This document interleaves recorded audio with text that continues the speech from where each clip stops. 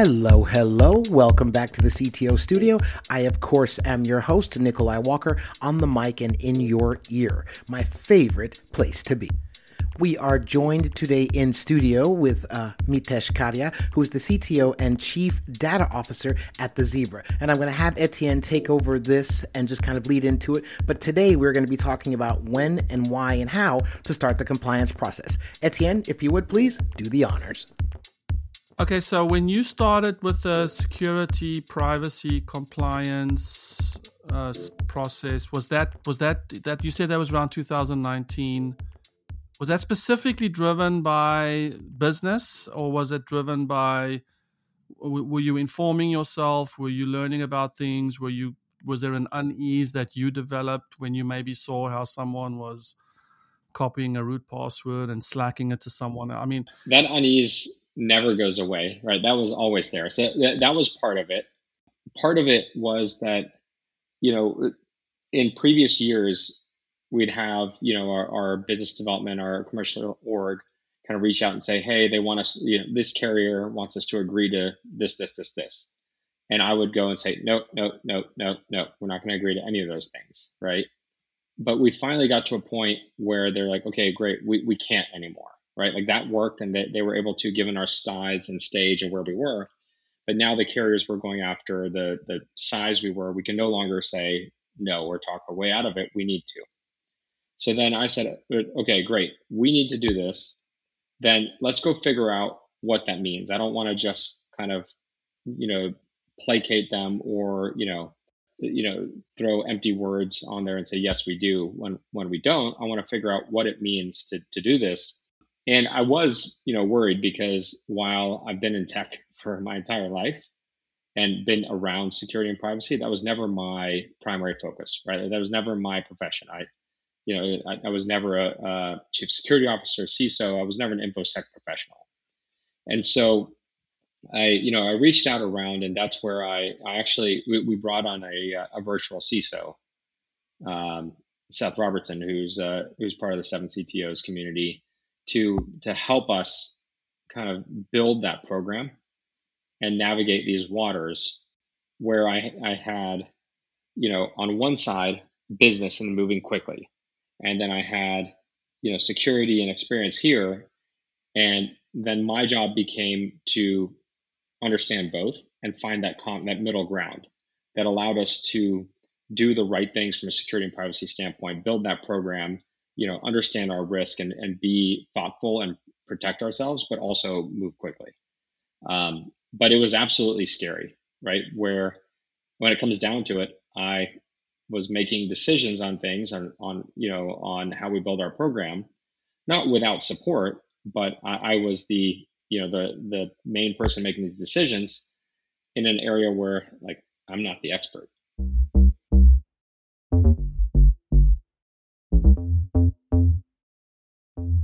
So on that point, I have a couple questions. So in the thick of all of this, when you started with the compliance stuff and regulatory and SOC 2, how much of your time would you say in a given month maybe were you spending on this? Is it less than 50%, hopefully? Early on, I mean, the very beginning, getting things going, I'd say it probably was about 50% of my time. Right. But that's getting, finding a virtual CISO. There was a lot of education about our business. There was a lot of, reviewing of plans. And as things got going, I want to say I was probably spending 10 hours a week. So about a quarter of my time. Right. And so it stayed at that level for a while until we got larger and started to grow out some of the roles around it. We brought on some, someone who's going to focus a little bit on DevSecOps. We started to, we brought on a director of compliance. We started to build some pieces around there and a team, at which point, my role stepped back a little bit further to now being more of a stakeholder, participating in steering committees and things like that, but less actively involved in pushing the day-to-day forward. So your just so I can learn from this, your director of compliance typically does what?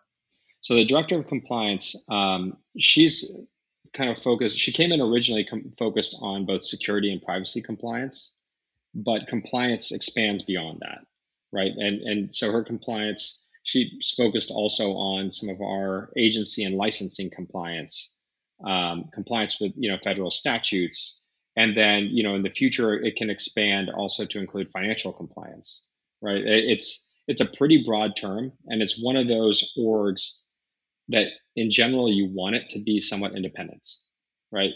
It's a governance org, right? You want there to be some friction. You want it to have a little bit of that push and pull with the rest of the business, so that you can't just say wave away and say like, yeah, that's great, we're not going to do this, right? Like there needs to be a little bit of that. Yeah. For instance, I want to upgrade my New Relic plan. They want me to sign this 5-page contract.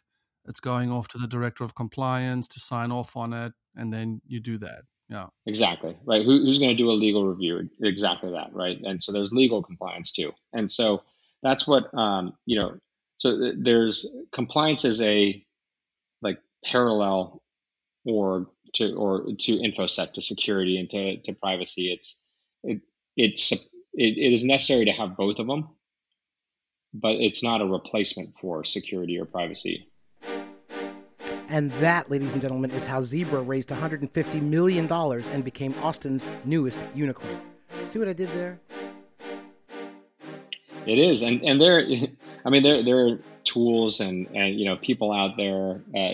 One of the tools that we've invested in recently, and we started out and we have been for a while, is KnowBe4, KNOWBE4. And so we started using them for some of our security awareness training, for our privacy training, but then they also have a compliance manager, which allows you to upload a lot of your programs, and your controls into there.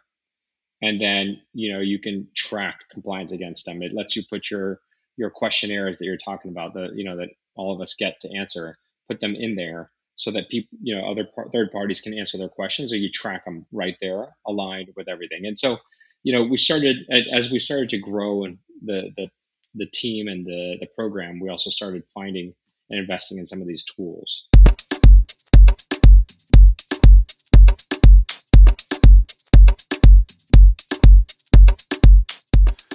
On just to wrap up the compliance stuff. So how about insurances, cyber insurance, and all that stuff? How did you manage that? So that's always been, we've had a lot of that from day one, and so that didn't really fall under my umbrella. It fell under our EVP of Finance and Admin, because that was something that even before we, kind of really put together an InfoSec program, a formalized InfoSec compliance and security program, that was something that we needed to do. So I was involved in it, right? That in order to get cyber insurance and E&O insurance, all this stuff, you have to fill out a big questionnaire. And a big chunk of that questionnaire is around security, privacy practices. So I was always involved in that. And we worked with, third-party firms as brokers to help get us that coverage. But I wasn't the one driving it. And so I was involved, but not driving it. Yeah. I think probably I'm just going to guess that if someone wasn't driving it, you'd probably at some point would have said, hey, there's some risk here, and there's only so much we can do. What is the backdoor protection to some sort of breach? Absolutely. And our program that we put together did inform our renewal the next year, right? Which is, we were now able to answer questions differently, but it also helped us understand what things we should now go and pay attention to make sure they are covered. Do we have appropriate levels of coverage in different areas based on what our program is, what risks we're covering with our security and privacy program? What else do we need, right? And so it helped inform it. But yeah, you're right. Like that would have come up right away, because one of the things that is in a lot of these, contracts and security addendums is that, as a partner, you will carry the appropriate level of cybersecurity insurance, right? That's just something now that's becoming more and more standard, which is a little bit of CYA, but just kind of helping ensure that the burden isn't only on one person in the entire ecosystem, that everyone's kind of doing their part. Yeah. Is securing that insurance, have you seen that be a requirement from your larger partners? And usually they'll actually have, depending on it, they'll have certain levels that you have to have, and we actually like certain amounts of coverage and things like that. And we actually took that approach as well, which is one of the things we did in these questionnaires and the third-party risk assessment is we started and we said, great, here are all the things we could ask, right, to understand risk, and let's pare that down. And so to the ones that we thought were the most critical and impactful to the company. And we did, but even those were still somewhat like onerous and burdensome. And so after that was in practice for a little while, we took a second look at it and said, okay, how can we still satisfy the needs, but pare that down even more? And part of it was, okay, let's push some of the onus of this onto the partners as opposed to onto us. So we wrote up a standard security addendum, which is nothing extravagant. It actually covers most of the best practices. It's only like 10 items or so, and nothing that is controversial. Like it's all things like, great, we'll have antivirus on endpoints. You'll do some annual pen testing. It's just some very standard things that are recommended best practices, but we add that to all of our contracts, right? And so right there with that, we're pushing some of that burden onto our partners to help balance not having to be quite so exhaustive in asking about it. Is it something where you can almost say, hey, right click, save as from our website? Yeah, almost, right? Like we have a standard security addendum. We don't do that mostly because there is sensitive information that can be in the SOC 2 and some of these security documents. So a lot of times we'll want to sign an NDA, right? And a lot of carriers actually do that because the best security documents actually give you a little bit of insight into what's under the covers, but that's stuff that you don't want getting into the wrong hands. But the actual security addendum itself is just a standard template that we worked with our counsel to create that just gets added to every single contract. And are there certain certifications or compliance regulations that you require, that you as the Zebra have decided, before we do business, we want to see A, B, or C? We don't require anything, but we do ask for the people's SOC 2. That's becoming the de facto, right? Which is, can you send us your SOC 2 report? And so in absence of that, we'll ask them a little bit more, exhaustive questionnaire to understand their program and evaluate it. But we don't make anything strictly a requirement. Along those same lines as our goal is our goal is to help enable the business to move forward quickly, but safely. And our goal is never to say no, but it's to say yes, and here's how, or yes, but here's the risk, and so we never wanted to say we will draw a line in the sand saying we will only ever do this, because at the end of the day, it always depends. It depends on the scope of what we're using it for, how many people, how long it's going to be out there. Maybe their security is adequate for the service they're providing. Yeah, no, I like that perspective. And I spoke, one of my conversations with an insurance broker in this space was, it's really a game of where the risk or where the liability lands, and all the actors in that.